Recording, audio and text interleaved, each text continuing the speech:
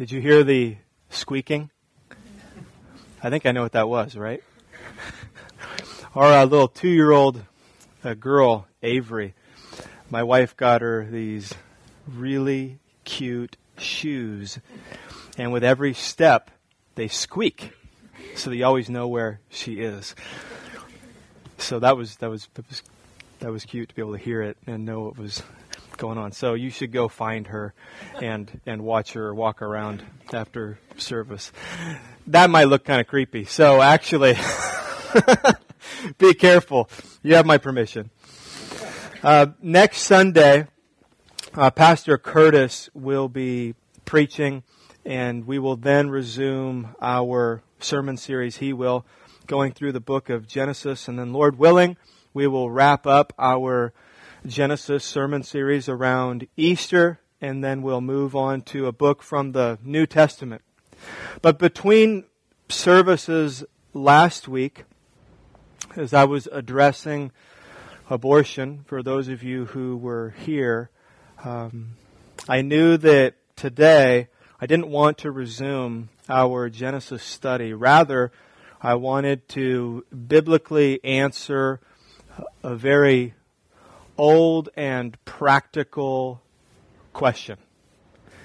It is a question that some have asserted is not answered explicitly in the Bible, and therefore where the Bible is silent, we should be silent.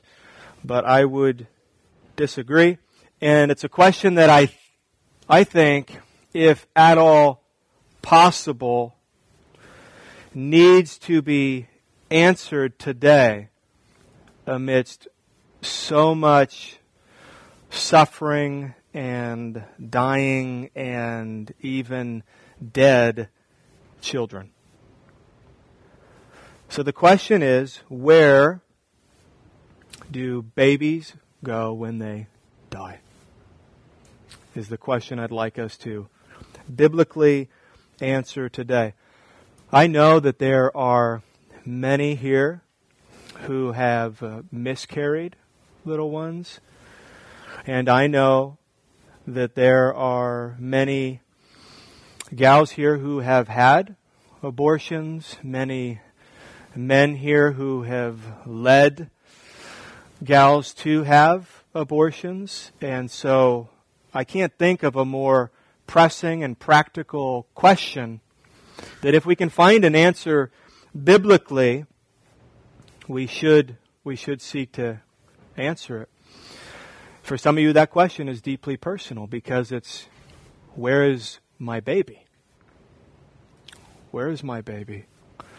Where is the baby that I miscarried? Where is the baby that I aborted? Where is the baby that I lost in my womb, or that I lost at birth, or that I lost in the crib? I mentioned last week there's been over 55 million babies now aborted just in this country. And even that aside, historically, the infant mortality rate has been high, and each of these little babies has had an eternal soul. So where are they? Where are these babies? Are they populating heaven? Are they populating hell? Or are they divided up between heaven and between hell? And is there more than sentiment that we can offer to that question? Is there rock solid Bible that we can stand on when we're facing this in our own lives or in the lives of people around us? Does the Bible answer this question? I believe it does. I believe the Bible answers this question. And I believe that for those of you who know God as a great God, as a good God, and as a merciful God, you will not be surprised by the answer we find in God's Word. So let's pray together, and then we will open God's Word and search the Bible to see if we can find an answer to this question, where do babies go when they die? Let's pray. Our Father in heaven, you know our weaknesses, and you know our temptation to speak peace to ourselves when there is no peace. You know our temptation to comfort ourselves at all cost, even if it means avoiding the truth. So don't let us do that today, God. If there is comfort to be found and encouragement to be found and hope to be found, God, may it be anchored in your word and nothing else. So help me to speak well and to speak clearly and most importantly to speak biblically. We pray this in Jesus' name. Amen. Some of you may already be thinking this, but let me say it too, and that is that this sermon cannot be dogmatic. I'm not going to preach this dogmatically. This is my conviction. The answer I'm going to give is my conviction, and of course my hope and my prayer this week has been that I can compel you and persuade you to answer this question biblically. My hope is that there will be a new level of joy for some of you that have lost little ones, and that level of joy will be anchored in God's Word. It'll have real substance to it. But I'm not being dogmatic. In other words, I can't say that what I'm going to say today in regards to answering this question is incontrovertibly true. Because the Bible is not as clear on every subject as it is on other subjects. And the Bible is not as clear as it is on, say, the gospel when it comes to us answering this question. There are other doctrines that have more straightforward, clear, repetitive statements that inform our various positions. So, this doesn't show up in our member doctrinal statement here as a church, right?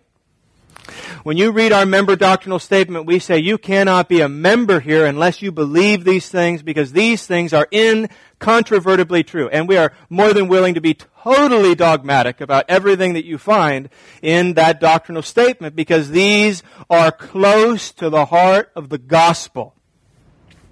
Now, all truth is important, but the closer it is to the gospel, the more important that truth is, and the more necessary it is that you and I get it right. So you can be a member at Veritas Church and you can disagree with what I'm going to say today. This is not a hill that we are interested in dying on. That said, what I would like to do is give 7 biblical observations that cause me to draw the following conclusion. So here is my position that I hope will soon be yours. And then we'll go through the 7 biblical observations that have caused me to draw this conclusion. So here it is, and I'll say it several times throughout this sermon, so don't feel like you've got to write this all down right now, because it's sort of long. All those who die without the natural ability to see and understand God's revelation. And so I have in mind their infants. Infants in the womb, outside of the womb. I have in mind very young children. I have in mind those who are severely mentally retarded. They are all those who die without the natural ability to see and understand God's revelation, are saved by God through the work of Jesus Christ, being innocent of willful sin, rebellion, and unbelief, by which they would have been justly condemned to eternal punishment. So that's the conclusion. And I've got an abridged version of that. If that's just too long and you've lost me already, let me just give that to you very briefly and concisely. My biblical position would be that whenever a baby dies, he or she flies straight to the arms of Jesus. Now, who wouldn't want to believe that? So this is dangerous. This is dangerous. Who wouldn't want to believe this? And when there's things we want to believe, we can be tempted to make Scripture say what we want it to say. So the question we've got to ask is that conclusion true?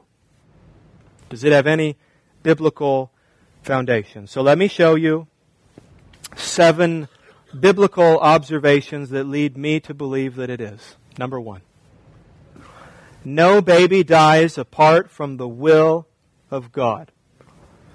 Observation number 1. No baby dies apart from the will of God. So what we're saying is that when a baby dies, God took that baby. Now there may have been many other causes, but they are what the theologians call secondary causes.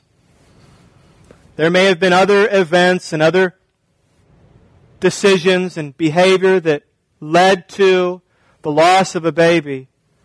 But no baby dies apart from the will of God. And this is how we know that. We know that because the Bible teaches that nothing happens apart from the will of God. Nothing happens apart from the will of God. Everything that happens, every decision, every circumstance, every life event is planned by God. There may be evil and sinful and wicked motives behind the men or behind our great enemy who have also brought these things about. But there is a good God with always pure motives who has His hand behind everything that ever happens. This is the doctrine of the exhaustive sovereignty of God. So I would reject the unbiblical notion that God has, because He is a gentleman, put His hands in His pocket so as not to violate the free will of man. That is a popular doctrine today, but I do not find it biblical. This would be a view of the limited sovereignty of God. Well, God could be exhaustively sovereign, and He could decree all things, and He could ordain all things, but He doesn't. He limits His own sovereignty. And by His design, He doesn't impose Himself on the free actions of men, and He stands by, if you will. He's been called a gentleman. And so all the horror that results is because God prizes free will more than anything else. But this isn't what the Bible teaches. And here are a bunch of verses to illustrate it. And we don't have time for all of them, right? But here are a bunch of verses. Let me read through them. Psalm 115:3. Our God is in the heavens. He does all that He pleases. Daniel 4:35. All the inhabitants of the earth are accounted as nothing. And He does according to His will among the host of heaven and among the inhabitants of the earth. And none can stay His hand or say to Him, what have you done? Daniel 2:21. He changes times and seasons. He removes kings and sets up kings. How do kings reach their power? How do presidents reach their power? Well, Daniel 2 says that God sets them up and takes them down. Wait a minute. I thought we voted him in. Well, that's a secondary cause. Yes, we voted him in, but it is God who sets up kings and takes them down. What about the decisions that these kings or presidents make? Proverbs 21:1. The king's heart, or the president's heart if you like, is a stream of water in the hand of the Lord, and God turns it wherever He will. Wow. Jeremiah 10:23. Jeremiah said, I know, O Lord, that the way of man is not in himself, that it is not in man who walks to direct his steps. What about random acts? What about things that appear totally random to us? Are we saying that even that does not happen apart from the will of God? What about the strike of lightning? What about the rolling of dice? And we've got verses. Isaiah 40, Job 36:32. He covers his hands with the lightning and commands it to strike the mark. Proverbs 16:33. The lot is cast into the lap, but its every decision is from the Lord. God is trying to make it very clear through His Word that He is exhaustively sovereign and that nothing happens apart from His will. But what about bad things? What about painful things? What about suffering? Does the Bible say that it is according to the will of God? Because we may be tempted to punt at this point. And many are. Isaiah 45:7. God said, I form light and create darkness. I make well-being and create calamity. I am the Lord who does all these things. Amos 3:6. Is a trumpet blown in a city and the people are not afraid? Does disaster come to a city unless the Lord has done it? You remember Job, who I think second to Jesus, suffered more than anyone else ever? Do you remember what he said in regards to all the suffering that he was enduring in Job 1:21? He said, the Lord gives and the Lord has taken away. He understood the exhaustive sovereignty of God. And what about the worst suffering that humanity has ever seen? The murder of God. The torture and crucifixion of Jesus Christ. That did not happen apart from the will of God. Peter preached it in Acts chapter 4, verse 27 and 28. For truly in this city there were gathered together against your holy servant Jesus, whom you anointed, both Herod and Pontius Pilate, along with the Gentiles and the people of Israel, to do, and we know what they did. They tortured and crucified Jesus. But Peter says they were all gathered together to do, God, whatever your hand and your plan had predestined to take place. Nothing happens apart from the will of God, including the death of infants. Now, for some of you, that may be really difficult. It certainly was for me. Because your knee-jerk reaction is if God is in control of all these things, including these bad things, and I can't understand how God could still be good. So may it be enough at this point to just say that, friends, there is truth behind the truth. And it is helpful truth. It is consistent truth. And our God is a good God. And nothing happens apart from His will. Like George Mueller said at his wife's funeral in 1860, he had 3 points in the sermon he preached at his wife's funeral. The Lord was good and did good in giving her to me. The Lord was good and did good in so long leaving her to me. And the Lord was good and did good in taking her from me.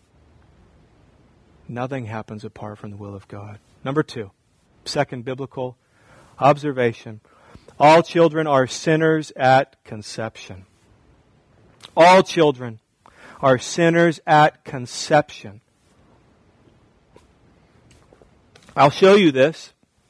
But if it's true, that means that the answer to our question, where do babies go when they die, can't be they go to heaven because they are not yet sinners. Some would answer that question that way, but it's not a biblical answer. Because all children are sinners at conception. We have in the Bible the clear teaching of original sin.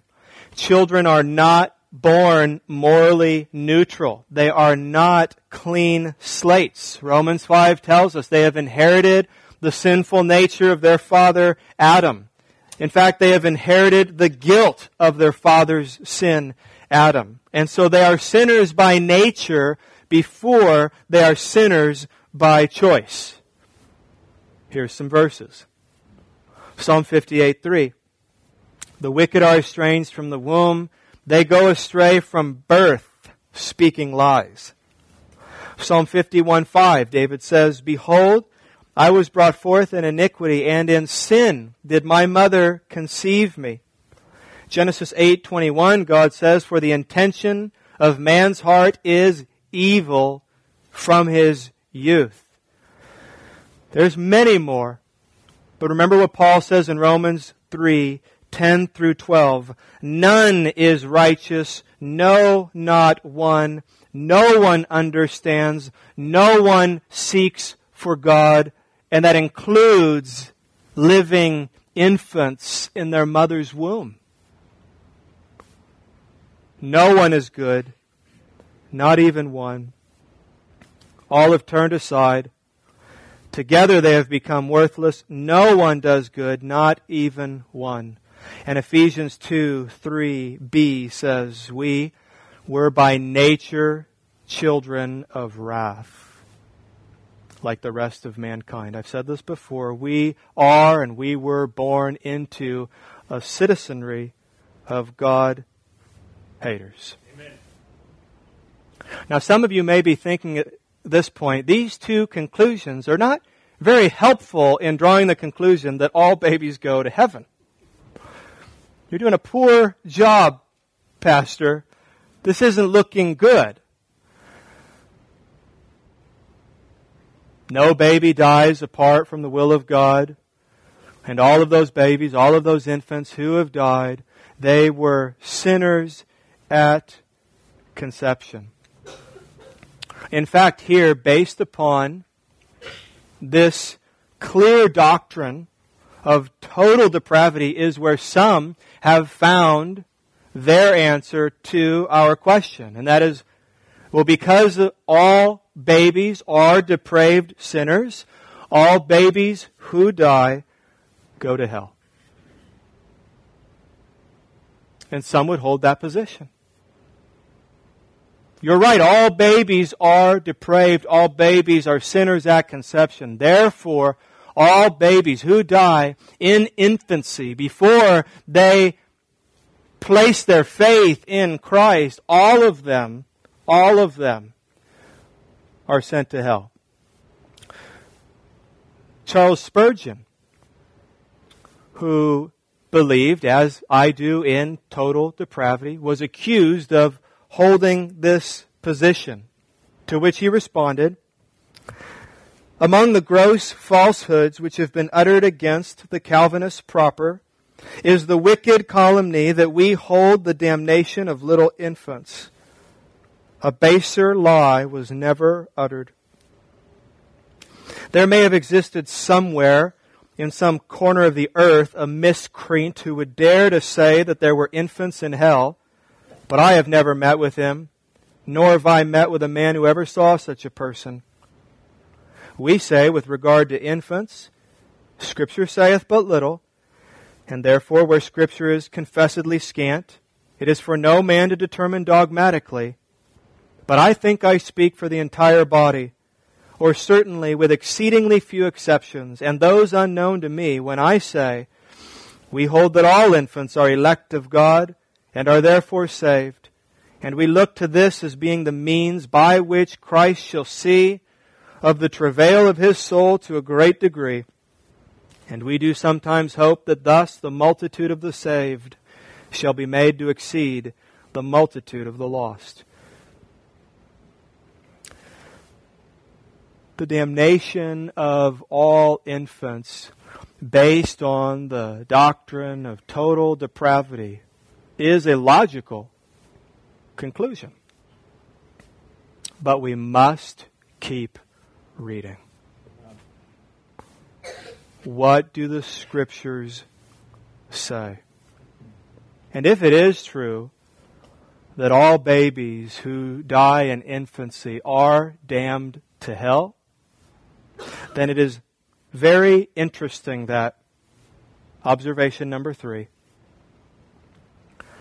there is not a single biblical account of an infant being condemned upon their death.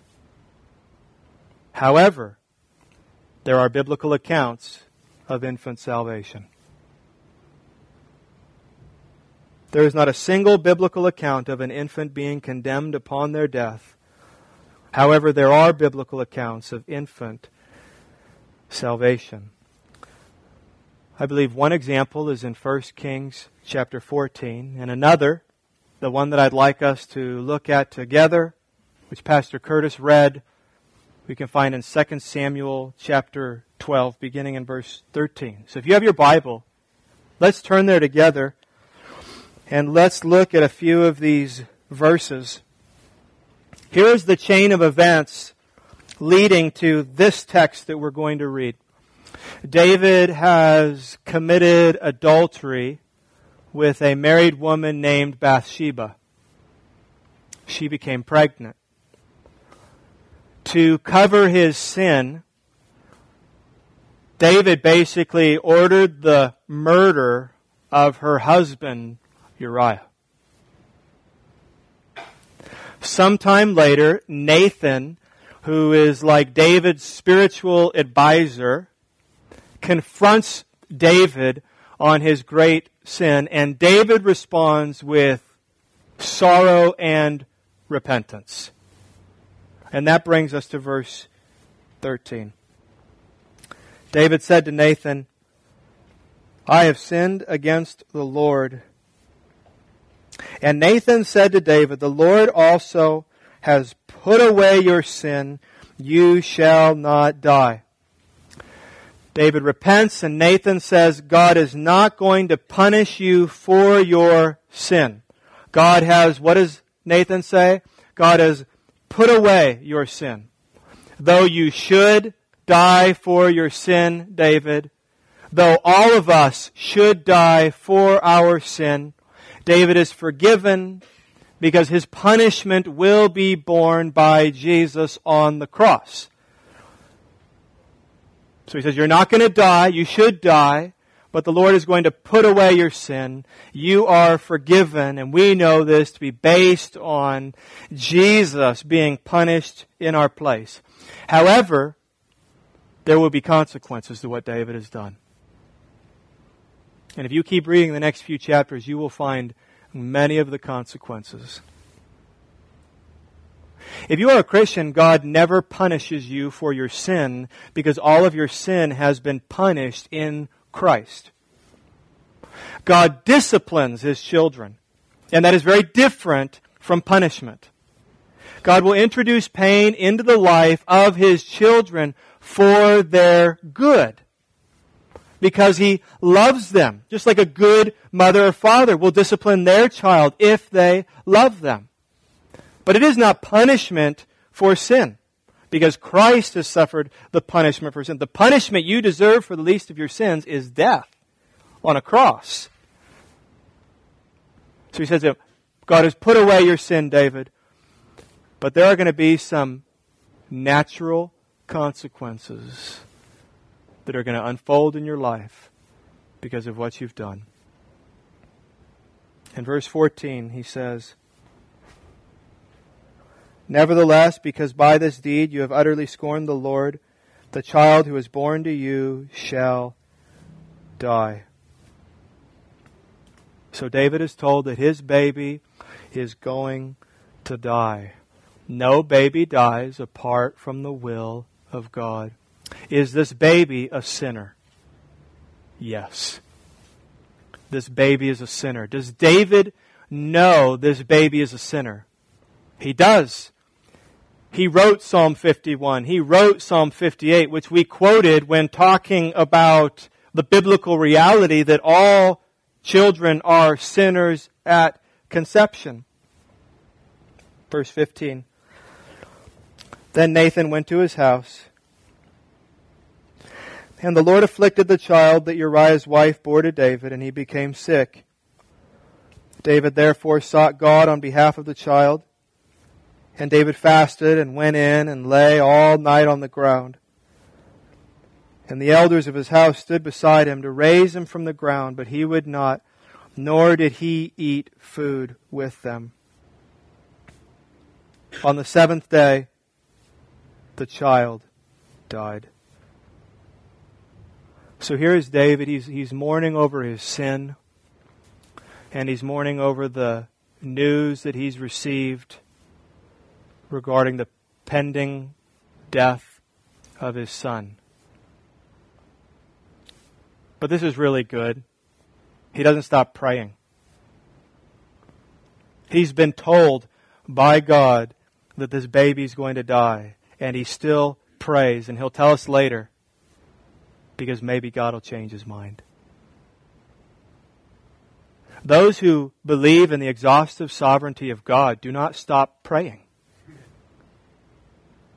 God says elsewhere to his people, this is what I'm going to do to you, and it's not going to be good. But if you repent, who knows? I may relent. So he prays. He prays. Maybe there's still a way for this cup to be taken from me.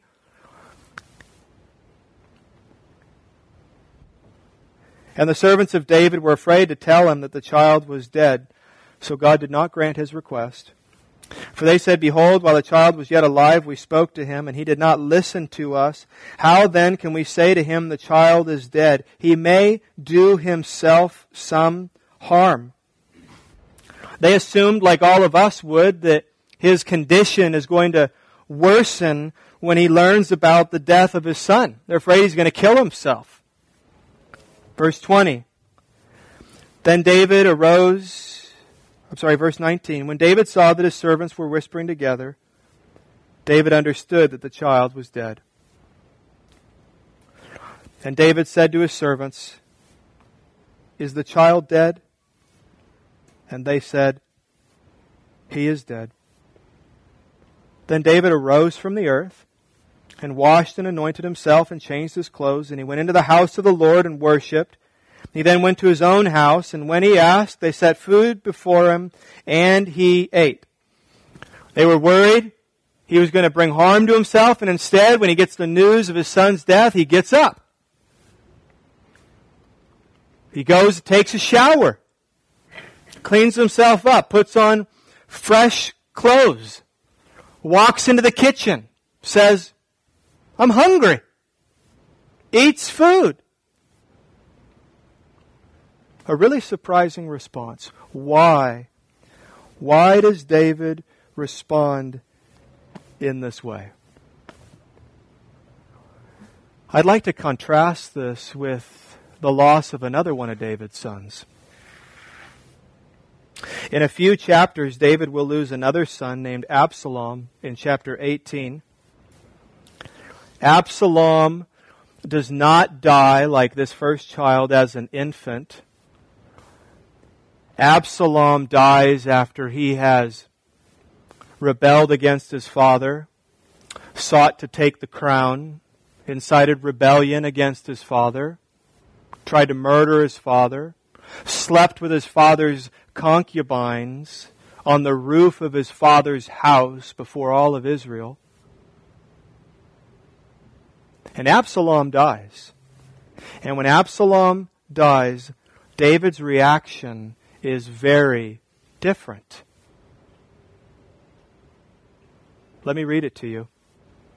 Chapter 18, verse 31, And behold, the Cushite came. This is the messenger.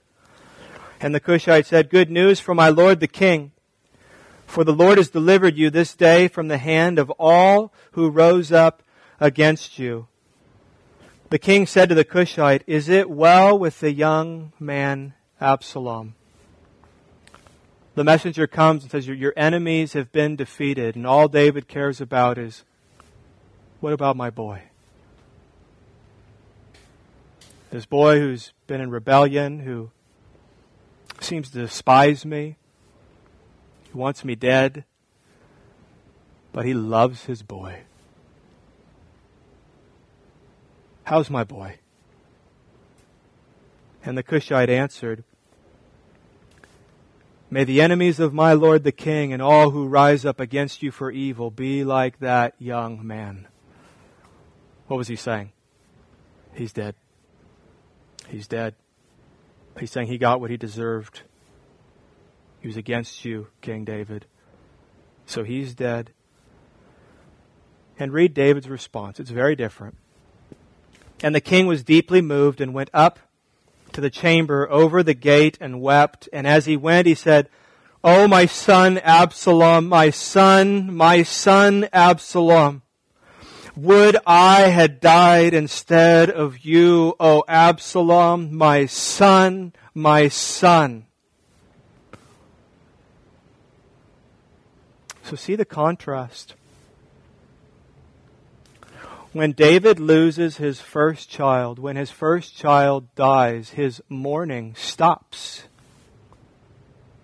When Absalom dies, his mourning begins. Why the difference? Well, let's keep reading where we were, because the servants want an answer to that question too. And David answers them a reason for his, what they see as odd behavior. Verse 21. "Then his servants said to him, 'What is this thing that you have done?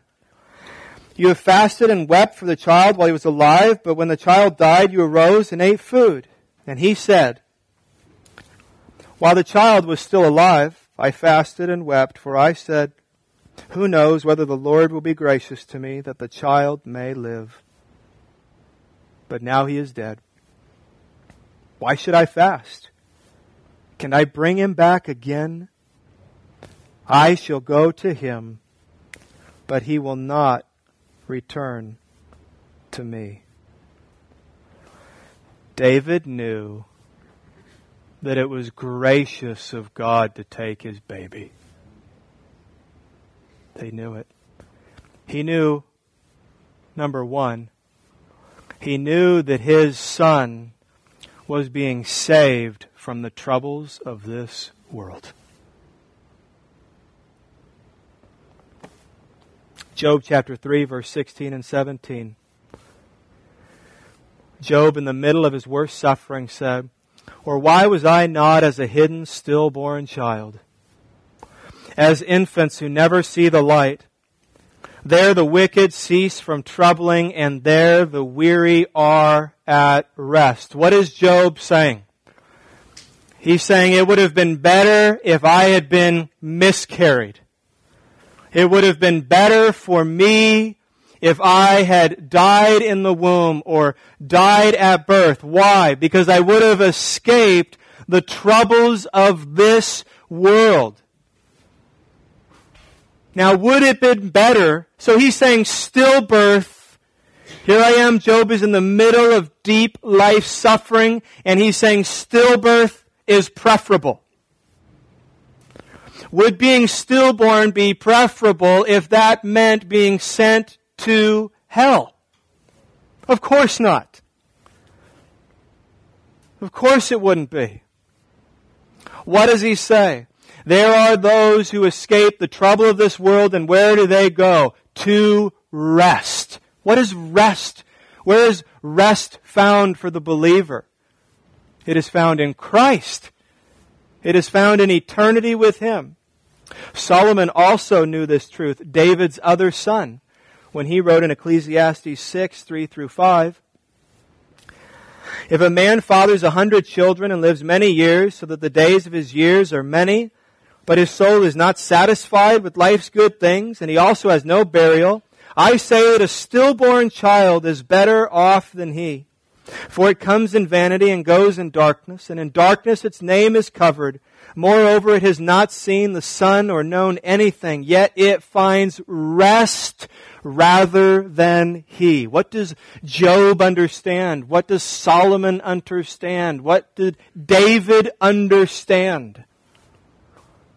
That his son was being spared from a world full of trouble.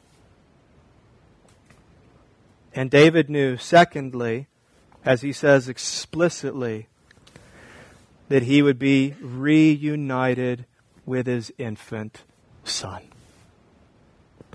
What does he say? He shall not come to me. He's not coming back. But I shall go to him.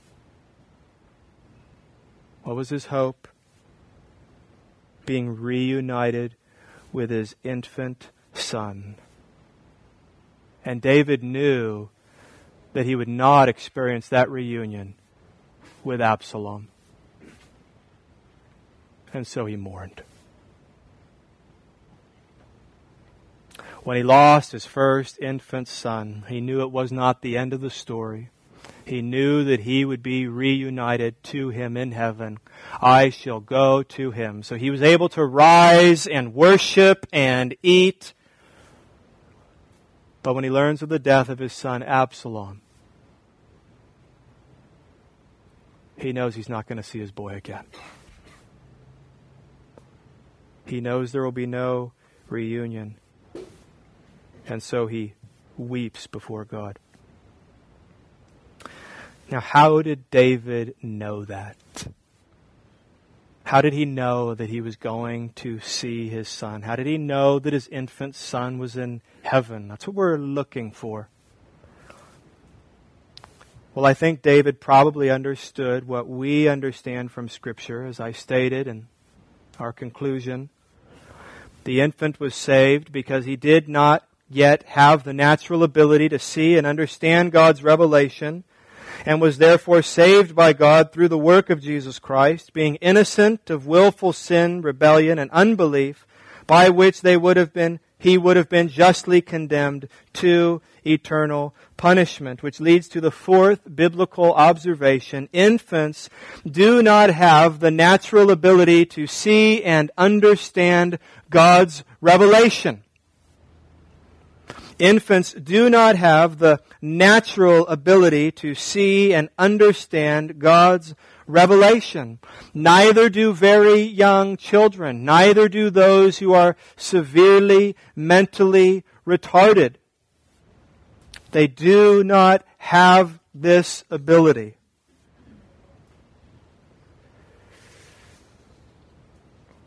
They have not yet reached what some would call a condition of accountability. If that condition has not been reached, then according to Scripture, and we'll read two very important verses, if that condition has not been reached, then according to Scripture, that individual will be with excuse on the day of judgment.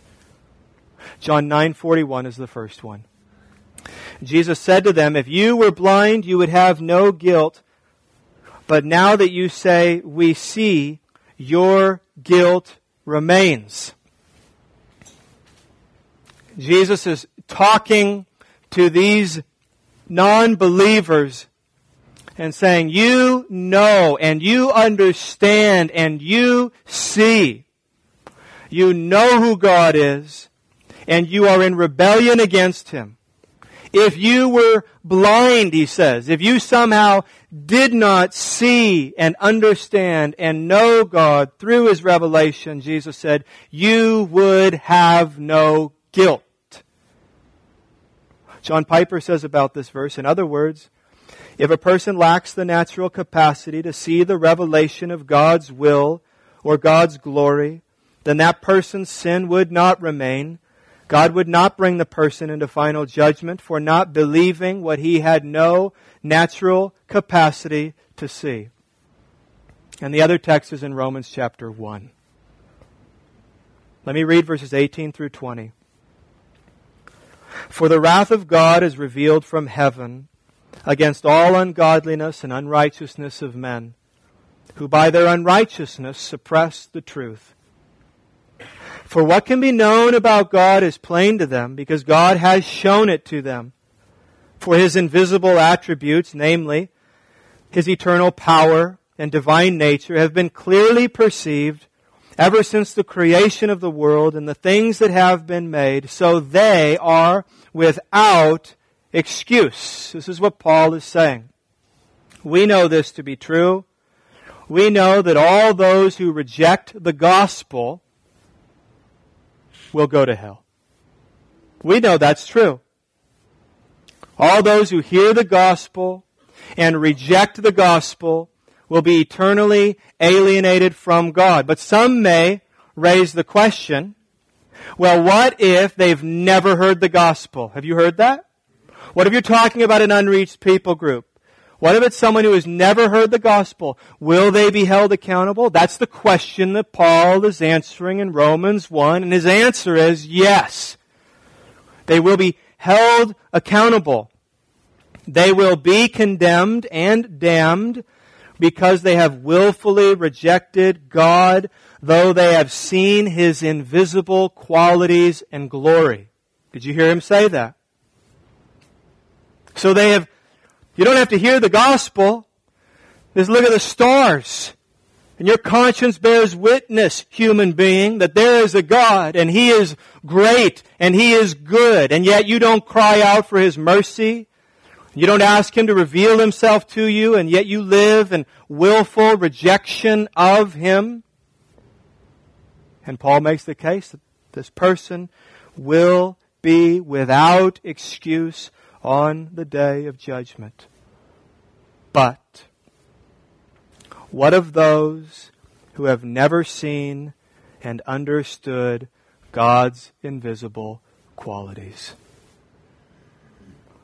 They are, I believe, with excuse. They're not included in who Paul has just described as being without excuse. Are infants suppressing the truth? Infants are not suppressing the truth. Again, John Piper said, so I ask the question, okay, is the principle being raised here that if you don't have access to the knowledge that causes you to be held accountable, therefore you will not be held accountable? And I think that's the case. Absalom had this ability. Absalom had seen and understood God's revelation. He had been instructed in the ways of the Lord, and he had rejected God. David's infant did not have this natural ability, and so they were dealt very differently. They were dealt with very differently by God. David knew this, which prompted two very different responses to these two boys' deaths. Biblical observation number 5. Because infants do not yet have the natural ability to see and understand God's revelation, they are innocent of willful sin, rebellion, and unbelief. They are not innocent, but they are innocent of willful sin and rebellion and unbelief. This observation is not contradicting our second observation, that all children are sinful at conception. They are sinners by nature. An infant is a sinner by nature, but there is a difference and a distinction made in our Bible between those who are sinful by nature and those who are sinful in deed or sinful by their works or sinful by choice.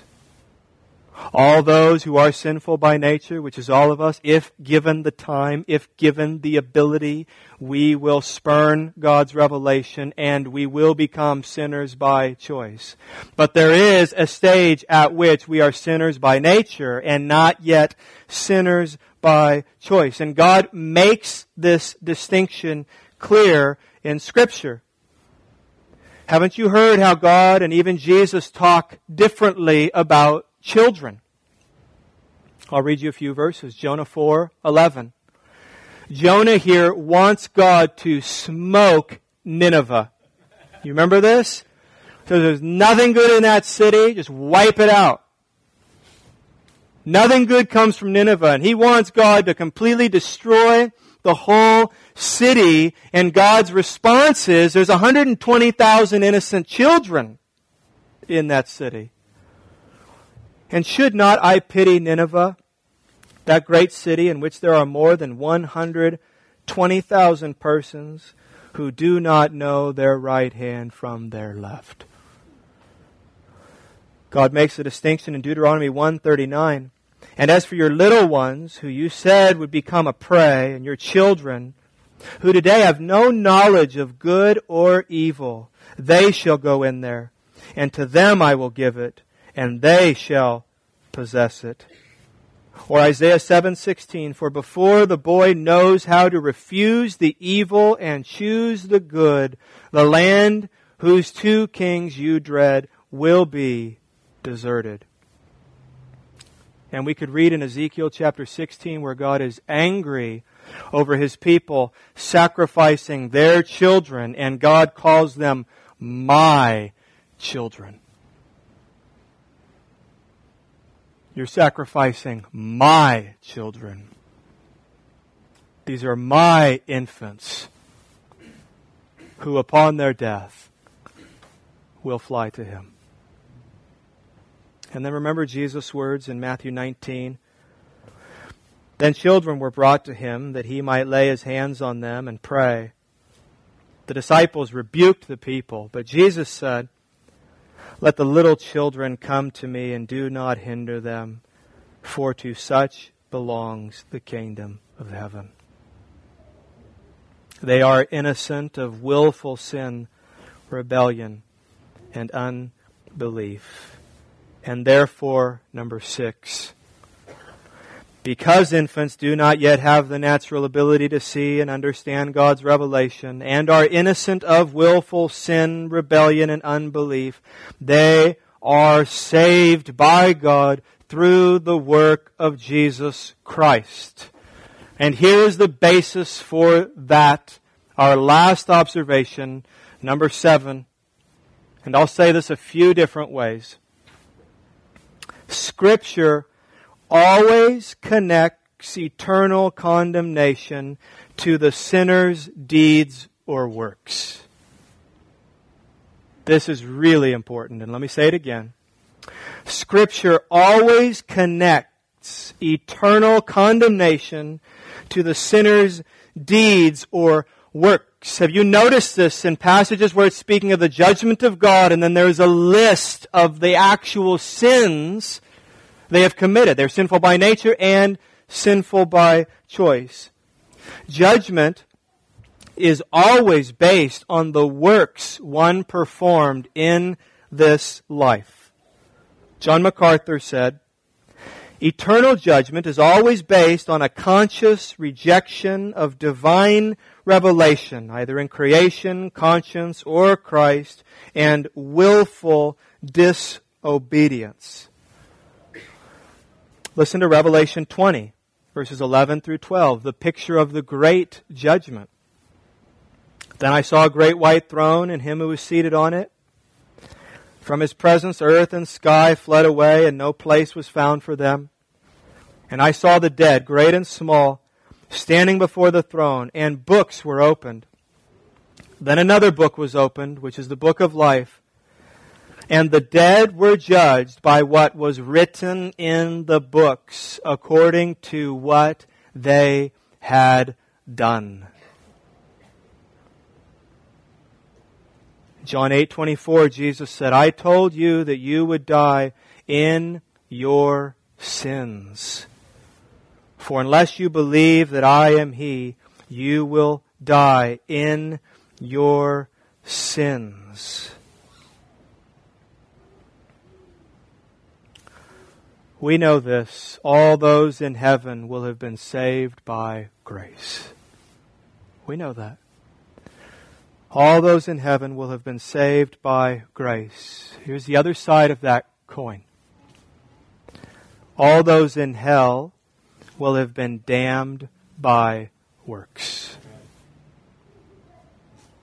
All those in hell will have been damned by their works. And so what if one does not have the natural ability to see and understand God's revelation? What if one is innocent of willful sin and rebellion and unbelief? What if one does not have a list of sinful deeds? Will they be cast into hell or received into heaven? An infant is sinful by nature, but their life has been taken by God before they can build an account against themselves. God has taken them. No child dies apart from the will of God. Justice seems to require that the one who judged know and understand why he or she is being condemned or justified. The lost in hell, I believe, will know full well why they are there and what and who they rejected, which landed them there. In the same way, the saved will know full well why they are with Jesus. R.A. Webb, who wrote on this subject over 100 years ago, is really helpful when he says this. That future and final retribution will be proportional to deeds done in the body. Dead infants have been prevented by the providence of God from committing any responsible deeds of any sort in the body, and consequently infants are not damnable upon these premises, and there is no account in Scripture of any other judgment based upon any other grounds. He goes on to say, if a dead infant were sent to hell on no other account than that of original sin, there would be a good reason to the divine mind for the judgment, because sin is a reality. But the child's mind would be a perfect blank as to the reason of its suffering. Under such circumstances, it would know suffering, but it would have no understanding of the reason for its suffering.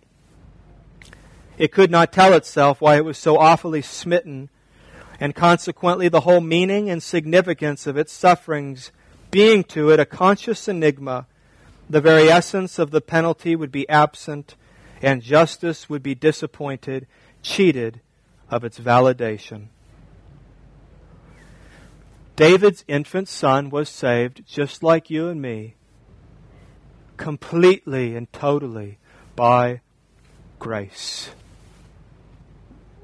Absalom was condemned by his wicked deeds and willful rejection of God, so that eternal punishment was God's just judgment. Friends, this is the character of God. The character of God is at stake when we ask questions like this. Martin Luther was right, and almost every theologian has agreed with him since when he said that justice or judgment is God's strange work, but mercy is His common work. God by nature is not wrath. God by nature is love. He is a wrathful God. He's a wrathful God because He is a holy God and because He loves His people. Our God is a God of love. Our God is a merciful God. So 7 observations that led me, let me say it again, to this conclusion. All those who die without the natural ability to see and understand God's revelation are saved by God through the work of Jesus Christ, being innocent of willful sin rebellion and unbelief, by which they would have been justly condemned to eternal punishment. It's interesting, I get the sense when I read Scripture that there's going to be a lot of people in heaven. Now we have Scriptures that say that very few, this is of course speaking of adults, find the narrow gate and make it onto this narrow road. Few. But then we have Scripture saying there are many in Christ.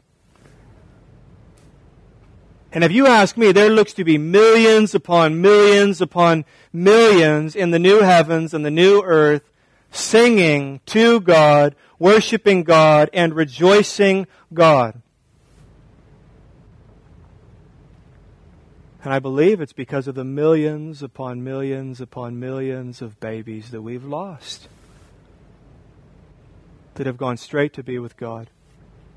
You know, Scripture says that in heaven will be represented people from every tongue and every tribe and every nation, doesn't it?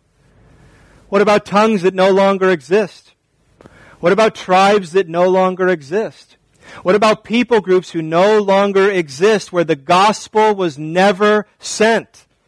People groups who lived and died and never heard the gospel. How will they be represented in heaven? They lost babies, didn't they? They lost children.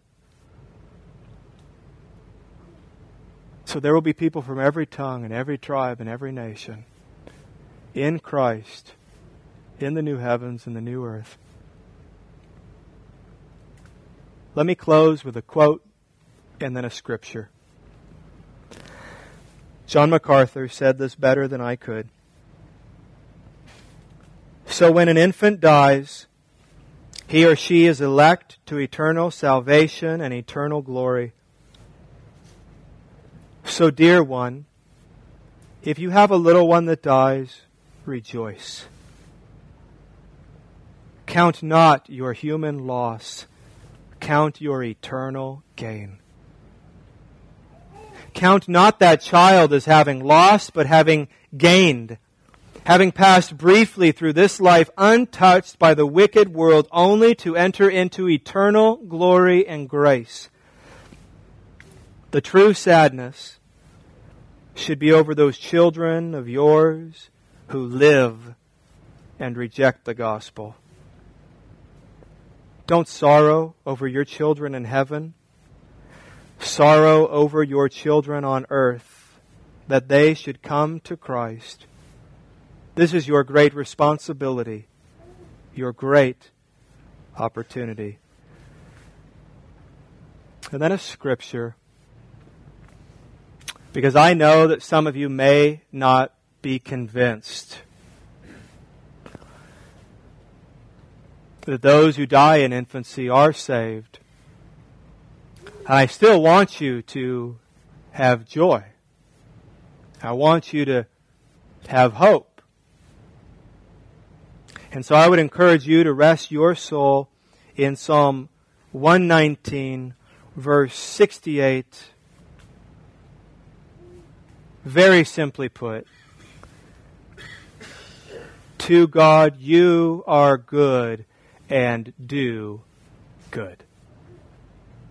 Period. God is good and God does good. Are you not convinced? Are you not compelled? Are you still concerned?